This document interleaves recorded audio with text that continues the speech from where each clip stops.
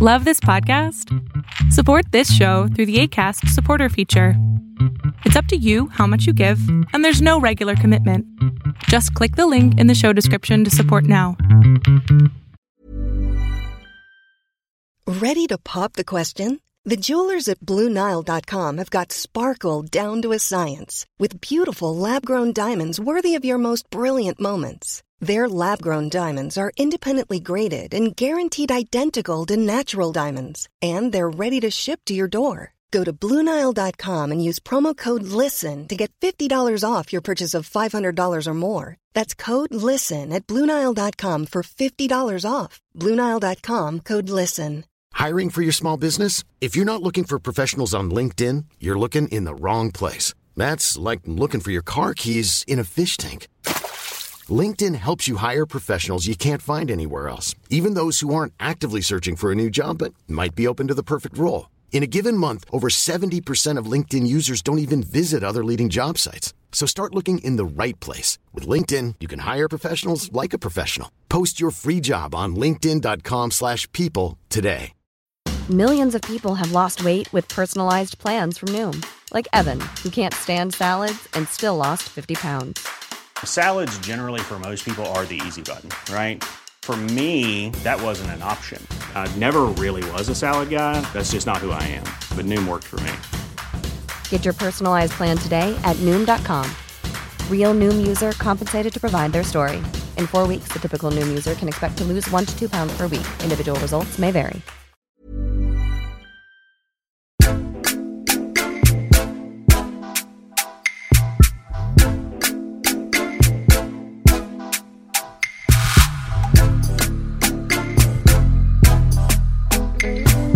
Hey everybody, welcome to another episode of the Can We Please Talk podcast. As always, I'm Mike Leon.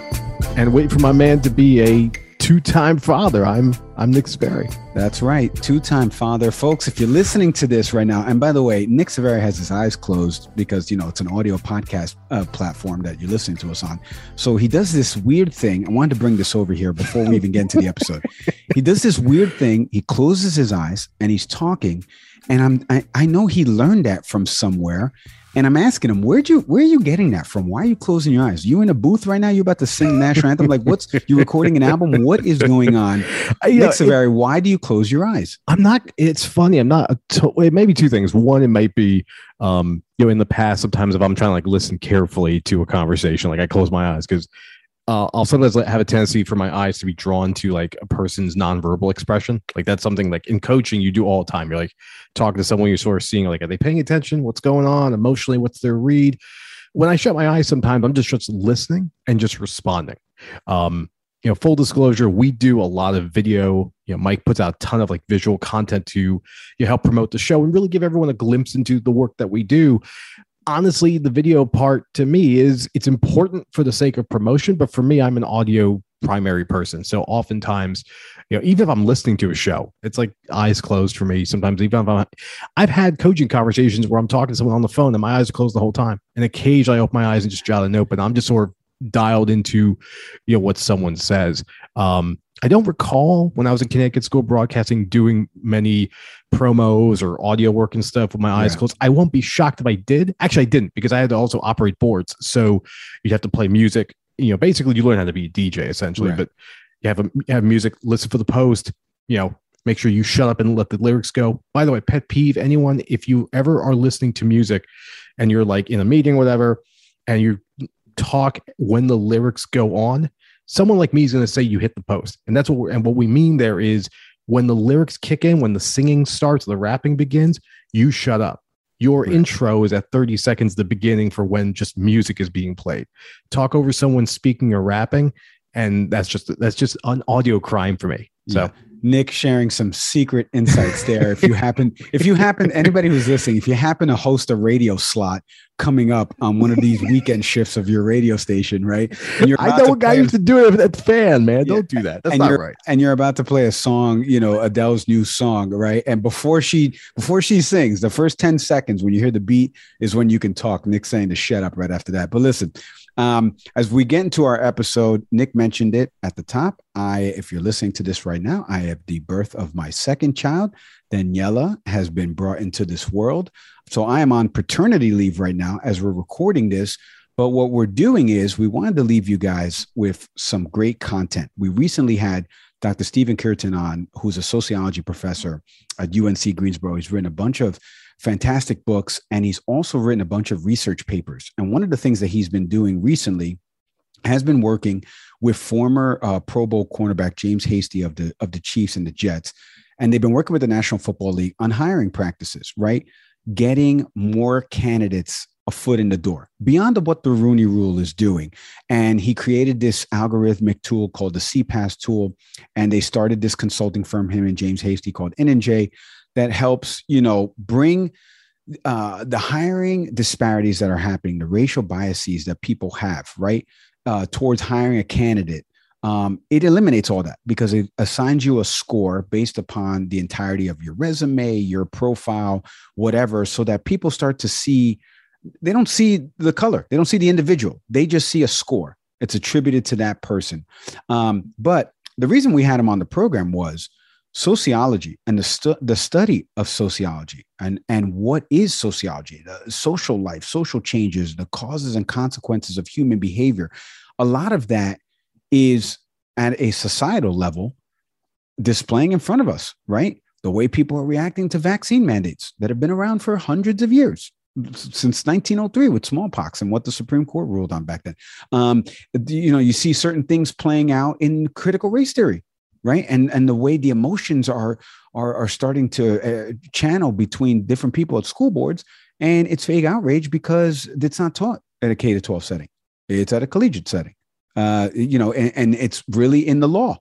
It's taught as race applies to law practicing. So anyway, there's a bunch there. And we wanted to have Dr. Kierton on because I had him on my other show, Check the Stats, which is available on theanalyst.com, to talk about all this work that he's doing with the NFL. And we brought him over here because the study of sociology just kind of blew me away. And some of the things that I learned from him.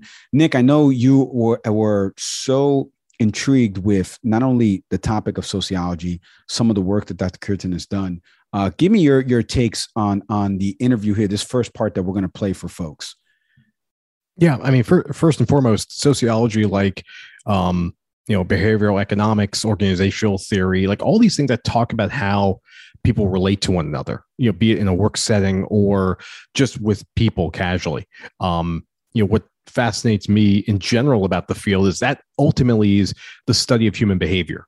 What Dr. Kierton does an amazing job of is, and this is truly the sign of intelligence as it relates to teaching, the ability to take these esoteric concepts and make it attainable that someone at almost any grade level can easily pick it up.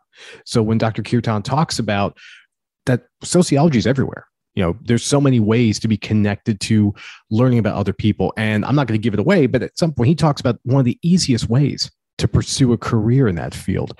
And, now that right there, folks, is called a teaser, but he gets into it in a way that makes it so attainable. And, for all these books you see on the back of my bookshelf and all these different things I like to nerd out about, at its core, it's the study of people. And I think he does a phenomenal job of that as a teacher, but also doing so and explaining in a way that just made sense to two people who are not sociologists, in you and myself, being able to truly understand the work he's doing and the impact that it has on us as a society.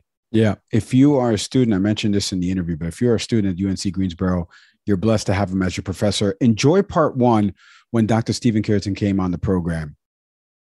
Nick, today's episode of the pod is presented by Stamps.com. Since 1998, Stamps.com has been an indispensable tool for nearly 1 million businesses. I know you use Stamps.com. I do.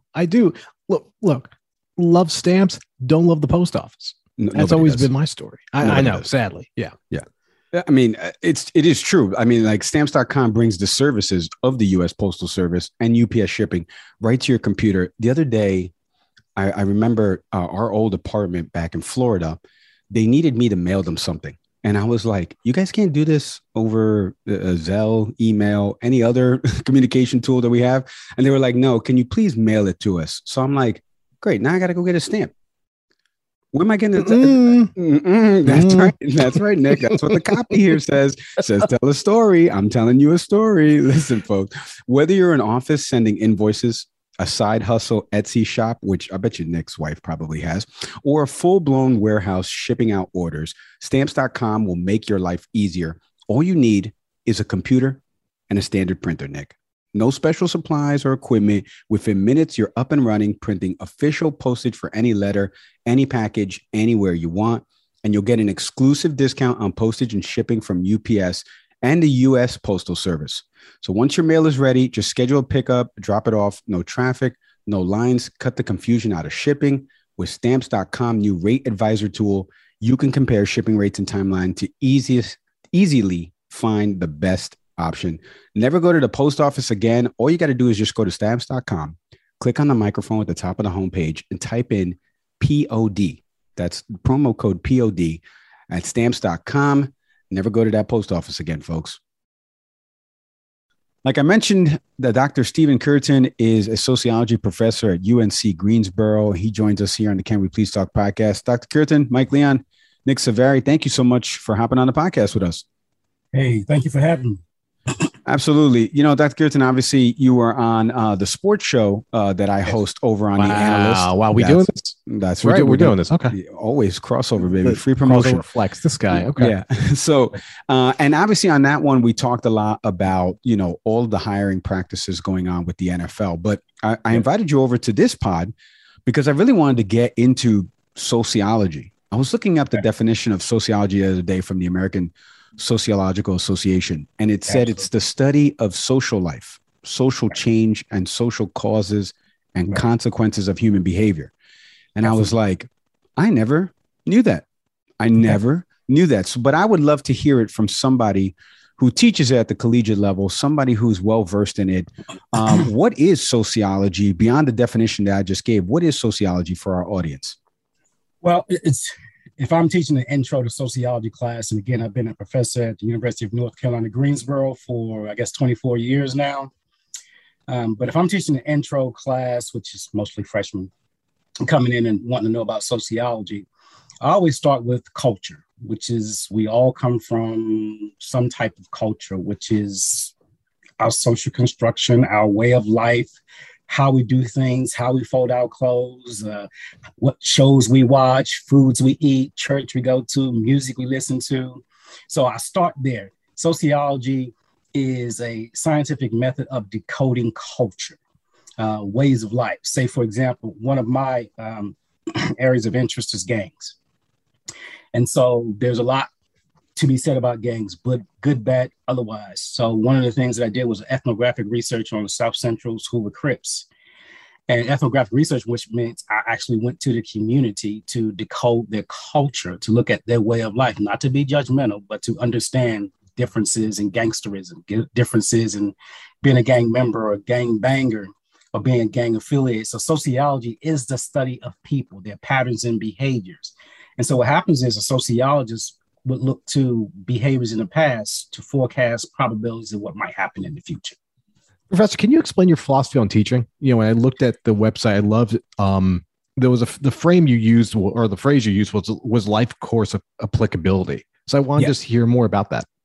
One of the things that I always tell students is don't underestimate your lived experiences. Now, don't let your lived experiences be cliches that are not social scientific. So if a student has been victimized in one way, shape, form, or fashion, you can't tell them how it feels, but you can tell them theories of what the other side was doing in terms of a predator, if you will. And so if I'm a criminologist, which is my subfield, when I teach, it's not as if I'm condoning behavior. I just want folks to understand it. So my cultural pedagogy is lived experiences first. Allow those lived experiences to speak to you, then provide facts, data, and theory about those lived experiences. Now, the reason why students gravitate towards that is because it validates what they experience throughout their life. Then it provides perspective above and beyond something immediate. It's like something that your mother or your father told you or that happened in your household. Now you're looking at it from a sort of social scientific realm of things. So my thing is the immediacy of the student, getting them to understand things that they have gone through, things they have experienced directly or indirectly, things that they are interested, whether it's music and whether it's movies. That's what I mean by that. And hoping that the things that they learn will inform them about better behaviors, things to look out for. Say, for example, if I'm a criminologist, which I am, I'll talk to them about routine activities theory. And one of the things we know about routine activities theories is that, okay, crimes occur because you have a motivated offender, you have a suitable target, and those two things must converge in time and space. And so what I teach them is don't be a suitable target, which means there are things that you have to be able to do to protect yourself. Say, for example, if you go to a cash machine and people study your behaviors of when you go, because this is what criminals do. I mean, they work hard at studying your behavior. And so don't be a suitable target as in go at a specific time of night. Don't be a suitable target if you want to go clubbing. Don't leave when everybody else leave, like during let out, 2:30 in the morning, something's bound to happen. So when I'm teaching these theories, I'm teaching them ways of life to better their ways of life. Now, whether they heed to it or not, that's really, really up to them. But they are informed through theory and practice. So that's what I mean by cultural pedagogy through lived experiences.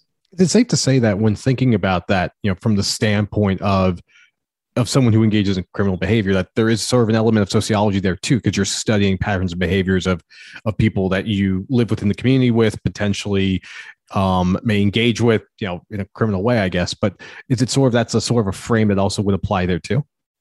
Yeah, because what happens is sociology is just this general social scientific field, but then there's subfields within that. Criminology just happens to be one of them. You have feminist criminology, because there are those who believe that criminology in and of itself, which is a subfield of sociology, is too male chauvinistic, because they believe that crime is a male dominated phenomenon. And if women who engage in crime, they're trying to be like men, of course, feminists are not going to stand for that. So you have feminist criminology. So it's a subfield of a subfield, if you will, adopting the same principles, but the focus. So you have sociology of sport, which is how I got hooked up with James Hasty and NNJ and dealing with diversity, equity, and inclusion. There's sociology of the family. So there's all sorts of subfields that use the sort of the umbrella of sociology. So there's African-American criminology, which is something that I teach that specifically focuses on race from the perspective of Black scholars. It looks at the disproportionality, so-called disproportionality of African-Americans incarcerated. So we tackle those kinds of ideas. So I have areas of concentration that I certainly focus on in my research.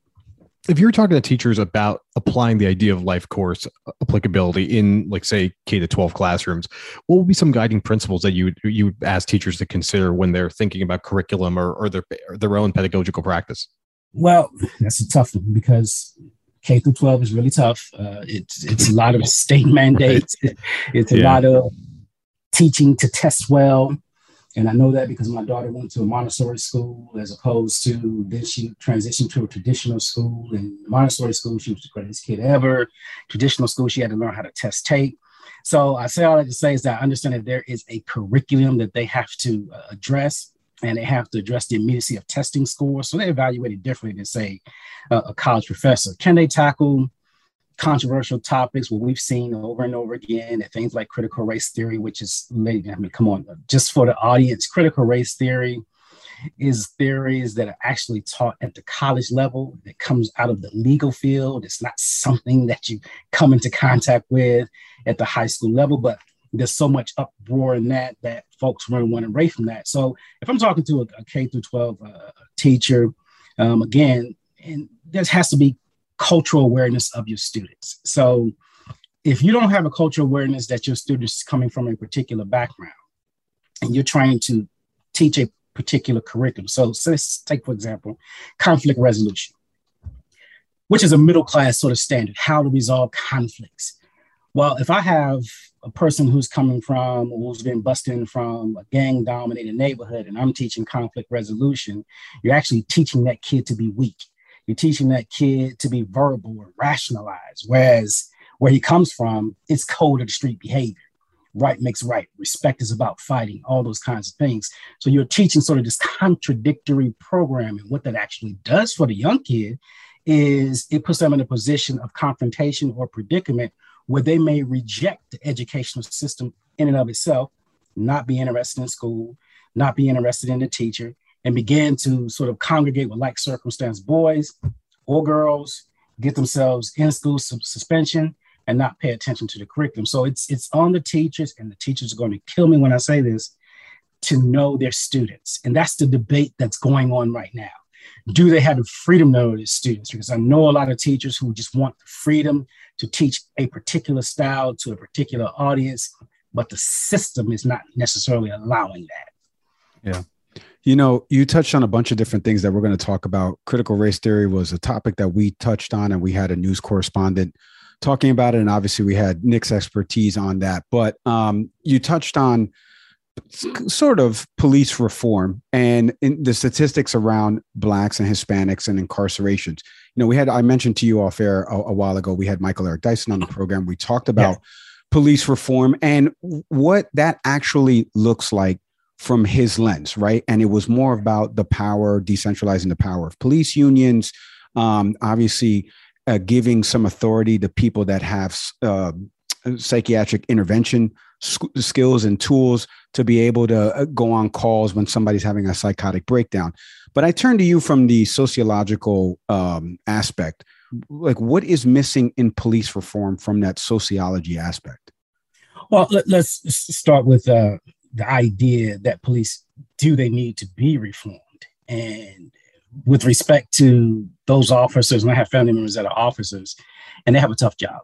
We need them. They are the front line of civility in many respects. And so I'm a fan.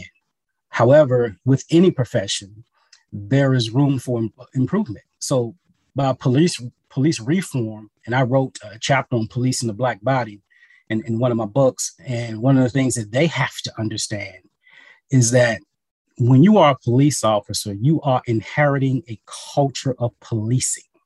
And what that means is it may not necessarily have the same appeal across populations of people. So police reform should start with that understanding. I'm not talking about funding and things of that nature. We'll get to that. But it's imperative that police officers understand the nature of the individual that they're policing. And so in one of the things that I offer in one of the chapters of my books is reverence for life. So police reform would start with reverence for life. Now, I know that they are big on going home and being safe. And the majority of the people that they run across are too. So reverence of life should be across every individual until such a time where the decision has to be made to take a life. And I know it's a split-second decision, and we can quarterback this thing on Monday each and every time. But when you start, and I understand police officers on the front line, and you get very, very jaded, and I'm not comparing myself to police officer, but I was a bodyguard security for 16 years, and I engaged in racial profiling. I slid towards a group of people that I thought was a little shady. I thought they might have been the ones that's going to jump off a fight. So for me to sit there and deny that these things don't happen, police reform needs to at least acknowledge that there are some flaws in how we anticipate crime, look at people, judge people, and think about their predispositions. And unfortunately, when it comes to Black and brown people, there is an inferencing of they are predisposed to crime. So we're policing what we think they might do before they actually do it. So police reform needs to start with a difference in definition. Are you policing criminality, which is the predisposition of crime, versus are you policing crime? If you're policing crime, your numbers are going to start equaling out. But if you're policing criminality, the anticipation what a person might do, then you're going to have disproportionate policing, because inherently with our cultural DNA in the United States, Black and brown people, minority, even poor, there is this supposition that they're predisposed, they have a higher criminality to participate in crime, and that's what you're policing. And so you can get this situation where guns are being drawn. Because that's called a furtive gesture. A furtive gesture from a police officer standpoint is, I'm going to assume you're about to harm me. And the only thing that's going to stop that is if I make a move, and that move could be deadly. And that inferencing, that furtive gesture comes from my cultural framework about what I believe about minorities, what I believe about them. And I believe them to be predisposed towards crime. So I'm going to make my move before I anticipate that you're going to make a move that you probably never make. So oftentimes what kills me as a sociologist is people will say, well, what did that person do to bring that police officer to a conclusion that deadly force was needed? Black and brown skin is that reason. It's in the idea of how we perceive minorities, that they are predisposed to engage more so than anybody else in crime. So reform needs to start with those things. Now, can you do that with cultural sensitivity classes and things of that nature? I really don't know if that's the possibility, but diversity of thought, having exposure to people in non-criminal ways certainly can do that. If we talk about reform with respect to the issue of George Floyd operating with impunity, if I know that I can make a mistake, and this is what it really boils down to your audience. If I'm a police officer and I make a mistake and I take a life, I have to say one key word, that I feared for my life. And fear for my life means, hey, I am, as a police officer, in most cases, a white male, and I feared for my life with this particular Black or brown brother. America is already perceiving us to be more criminal, so part of that we can accept. The second part of that is people are saying, well, as long as these folks are getting paid in terms of civil judgments. And I think that folks need to know who actually pays the civil judgments. It's the American public.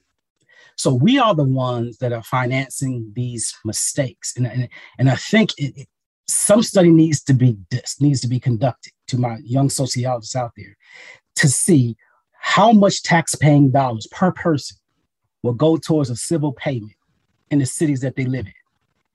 And I think the narrative will begin to change. Like, okay, because people are funny about their money. And it will get to them about if they feel like they are participating in financing mistakes. So some are saying, hey, it's all taxes, but people are funny about their money. And they're really concerned about reverence of life, at least in this generation that's coming up. So police reform would begin with not allowing this impunity to happen, informing the public about where their tax dollars are going in terms of civil judgments, and just having more accountability in the courtroom. The more cases that go in favor of victims, the more police officers can legally see that they're held accountable. And civil judgments, it's not that the taxpayer should have to pay it, but I mean, why is a police officer being able to do whatever he or she does and they keep their pensions? So those are kinds of things that I would think of in terms of reform. Now, defund the police, I mean, that has all kinds of, oh my God, forecasts and cloudiness to it, and nobody really understands what it actually means. Are we talking about taking money from police officers as opposed to putting it somewhere else? Another thing in terms of police reform that the public doesn't know about is that every police department in every state has an asset sharing account with the federal government. And what that means is that, because they report to the FBI their statistics, what that means is that profits from crimes, all right, is put into a federal account, and the federal government kicks them back a percentage of it. So there are police departments in states all across America, there's a study out there, all 50 states, that they actually build their budget on this asset sharing account. You can go to any police chief and ask them, does your police department have an asset sharing account with the federal government? They're going to say yes. So what that means is there is a policing for profit motive that's out there. That's something that folks do not touch. That's police reform. Stop the whole idea of having an asset sharing account with the federal government where the more you turn over to them, the more the kickback you get. And you build that into your budget. In the state of North Carolina, their budget for the asset sharing, their policing for profit is $10 million a year. And that's at the low end. California is up there. It's called an asset sharing account. Anybody can pull it up. I'm not giving you voodoo stuff that's out there, but we have that. So policing for profit is indeed something that needs reform as well. Yeah. You know, one of the reasons why Nick and I started this show is, and I come at it from a television perspective, having worked in news, Nick from the educational lens, we really try our hardest to be informative and educational, which I appreciate you doing so much of, because I think people lack certain knowledge, even just about that asset sharing account. But I want to get back to the beginning. You mentioned something about when we were talking about police reforms and we were talking about the statistics of the communities and the way minorities are perceived. I know you've done some work and some of your research has been around the impact of leadership failures and Black flight in Black neighborhoods. Could you share with our audience a little bit about that? Because you mentioned something among Black scholars. I remember Candace Owens, which I hate giving her a little bit more of a platform than she already has, but her and Michael Eric Dyson shared an exchange that went viral one time talking about the role of Black fathers in these communities, specifically in the Chicago area. And I know you've done some work around, Chicago and the gang violence there. But I would love for you to really talk about what some of your research kind of uncovered. Okay, so we'll just talk numbers here, and I know you're a stats guy. So, roughly speaking, there are 43 million African Americans in the United States. Roughly speaking, those 43 million African Americans come from 14 million households in the United States. Out of those 14 million households in the United States, 5 million are what you would call the permanent underclass. Michael Eric Dyson, Cornel West, William Julius Wilson talks about the permanent underclass. These are classes of people that are locked into what people call low-income areas generationally. What happens is that your Candace Owens and folks like that, they take the least, which is the permanent underclass, which has 5 million households, and exploit those numbers. And so when you talk about fatherlessness, you're talking about it more likely to be coming from the 5 million households that's living in poverty as from a permanent underclass. But working class, middle class, upper class, the presence of Black fathers is absolutely there. So I wanted to clear that up. So when we're talking about the least of things, of course, the least and the most negative is going to get the most attention. So let's address that we're talking about those that are coming from the permanent underclass. For those of you who believe in a Chicago perspective, it's called the zonal hypothesis. And so we're talking about families that live in a zone 2 area, 2 zones away from the city center. They have a cultural distinction. Its integrity is where your gangs reside, is where intact families are not the norm. It's female-headed households. It's all those things that contribute to crime. But again, it's coming from 5 million households that's locked into the permanent underclass. And I say to people, because they're into this mass incarceration stuff, that yes, African Americans are 13% of the general population, and they represent about 47% of the prison population. Folks can't get into their heads, oh my God, how is it 13 here and 47 there? And the understanding has to be that there's a population switch. And this actually goes with mass incarceration. So no matter, you can look across the board, the most, we'll talk about federal, state, local, we have about 2.5 million people incarcerated in the United States. Okay. At the juvenile level, we have about 2.3. Okay. The Black people, let's just say if Black people made up 50% of the adult population that's incarcerated, and that's still just a little over 1 million. So how many Black people are not actually incarcerated? Well, you'll have 42 million that's not incarcerated. So we have 353 million people in the United States, something like that. Somebody, you can look up the number. And you have about 2.5 million that's incarcerated. Guess how many Americans are not incarcerated?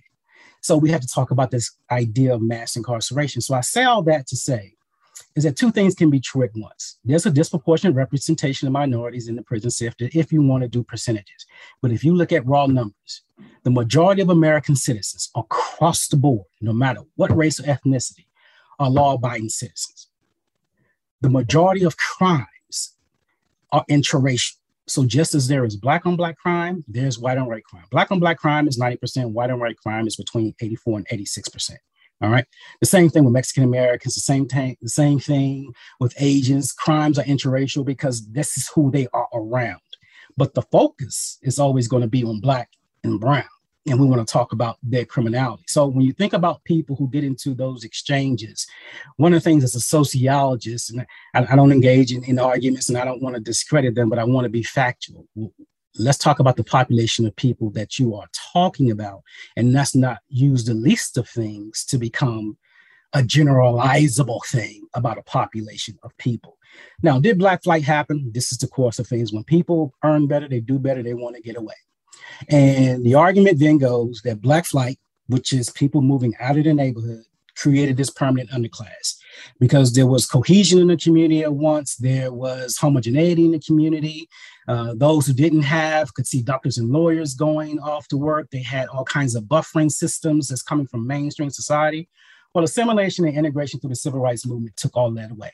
And so now that left this community isolated and this community abandoned. And so they created their own thing. And one of those things became either the Black Power movement, or from the Black Power movement, the Black Panther Party for Self-Defense, and then the bastards of the party, those we know as gang members today. So I would make that distinction that if we want to focus on those who were left behind as a result of Black flight, then of course that is certainly an issue. Now, I will say that we have to acknowledge that Black flight is just as destructive as white flight. And with respect to that, W.E.B. Du Bois wrote this a long time ago. The talented 10th needs to take its most talented groups of people who get that education and go back into the communities to educate. And these are things that we haven't done. We haven't done it effectively. We haven't done it consistently. And so the number one agency in these communities, the surrogate fathers, the examples of masculinity, the most powerful entities, and that includes the church, is the gang. And so this is why every time you have a shooting, every prayer vigil, every march, everything that you have, if you're not addressing or approaching or trying to bring gang members in, then you're going to fail every time. The history of gangs is simple. They understand civic responsibility. They have been crime and violence gatekeepers. I'm not saying anything to sort of promote gangsterism. I'm just telling you what the facts have been. For example, when Martin Luther King marched through the streets of Chicago and he got to march peacefully, guess who he went to? Vice lords and disciples to say, guess what? Can we have these streets? All right, you're the ones that are going to help us be peaceful. Now, people thought that Martin Luther King was crazy about doing that, but he understood the streets. Anytime you want to do a movie and you're going through neighborhoods, you have to negotiate with gangs. All right, so all these things, when we start talking about what's happening in neighborhood and fatherlessness and all those things are not apparent. And you have to be specific to the groups of people that you're talking about and not allow people to generalize that this is all Black people. Because when you do that, or any minority people, then we get back to the policing. And so now a middle-class Black person, upper-class Black person, or Black person or brown person, it doesn't matter. They're all seen as the same. Now, I'm not saying that one is better than the other. In my books, I clearly say that because you are better off does not make you better than. I say that over and over again. And I'm very critical of the Black community because I don't focus on white privilege as much as I focus on Black people who are engaged in Black fight. They are exercising Black privilege as well. And by that, I mean, when you start assuming that you're spiritually, culturally better than those you so-called left behind, that's a form of Black privilege. And that's hurting the Black community too. These are the kinds of arguments that I engage in and I step into because this is the kind of stuff that holds or make us accountable for our own actions and doesn't necessarily lean on anybody else to deal with what we have going on within our community. We have every answer, every book knowledge, every structure, every theory to deal with every problem in the Black community right now. Do we have people who are genuinely concerned about that? Absolutely not. That was part one of Dr. Stephen Curitan. As I mentioned, part two will be coming up in the coming weeks. I'm over here changing diapers of a newborn. I'm losing my mind over here. Nick, I'm getting no sleep. But give me a little bit, just a quick little tease of what you thought from part one of Dr. Curitan and all the work that he's doing. Amazing stuff, folks. I mean, I'm going to probably get this tattooed on myself at some point. This show is about talking to people who know what they're talking about. And his ability to break down these concepts of sociology, the work that he's doing in his teaching, but also his professional work and what it means in terms of understanding society, and particularly as it relates to crimes and criminality is fascinating stuff. No, that stuff was, I mean, I'm telling you, I can listen to that stuff all day. Audio podcast platforms, thank you so much for subscribing, following us, social media, IG, TikTok, Twitter, at Can We Please Talk Podcast, on Twitter, at Can We Please Talk. Leave us a 5-star review and comment, please. Thank you so much for listening, watching, everybody. I am Mike Leon. And relieved that my youngest daughter is not a newborn anymore. I'm Nick Saveri. Oh, man, I need some sleep. Thanks, everybody. Have a good one.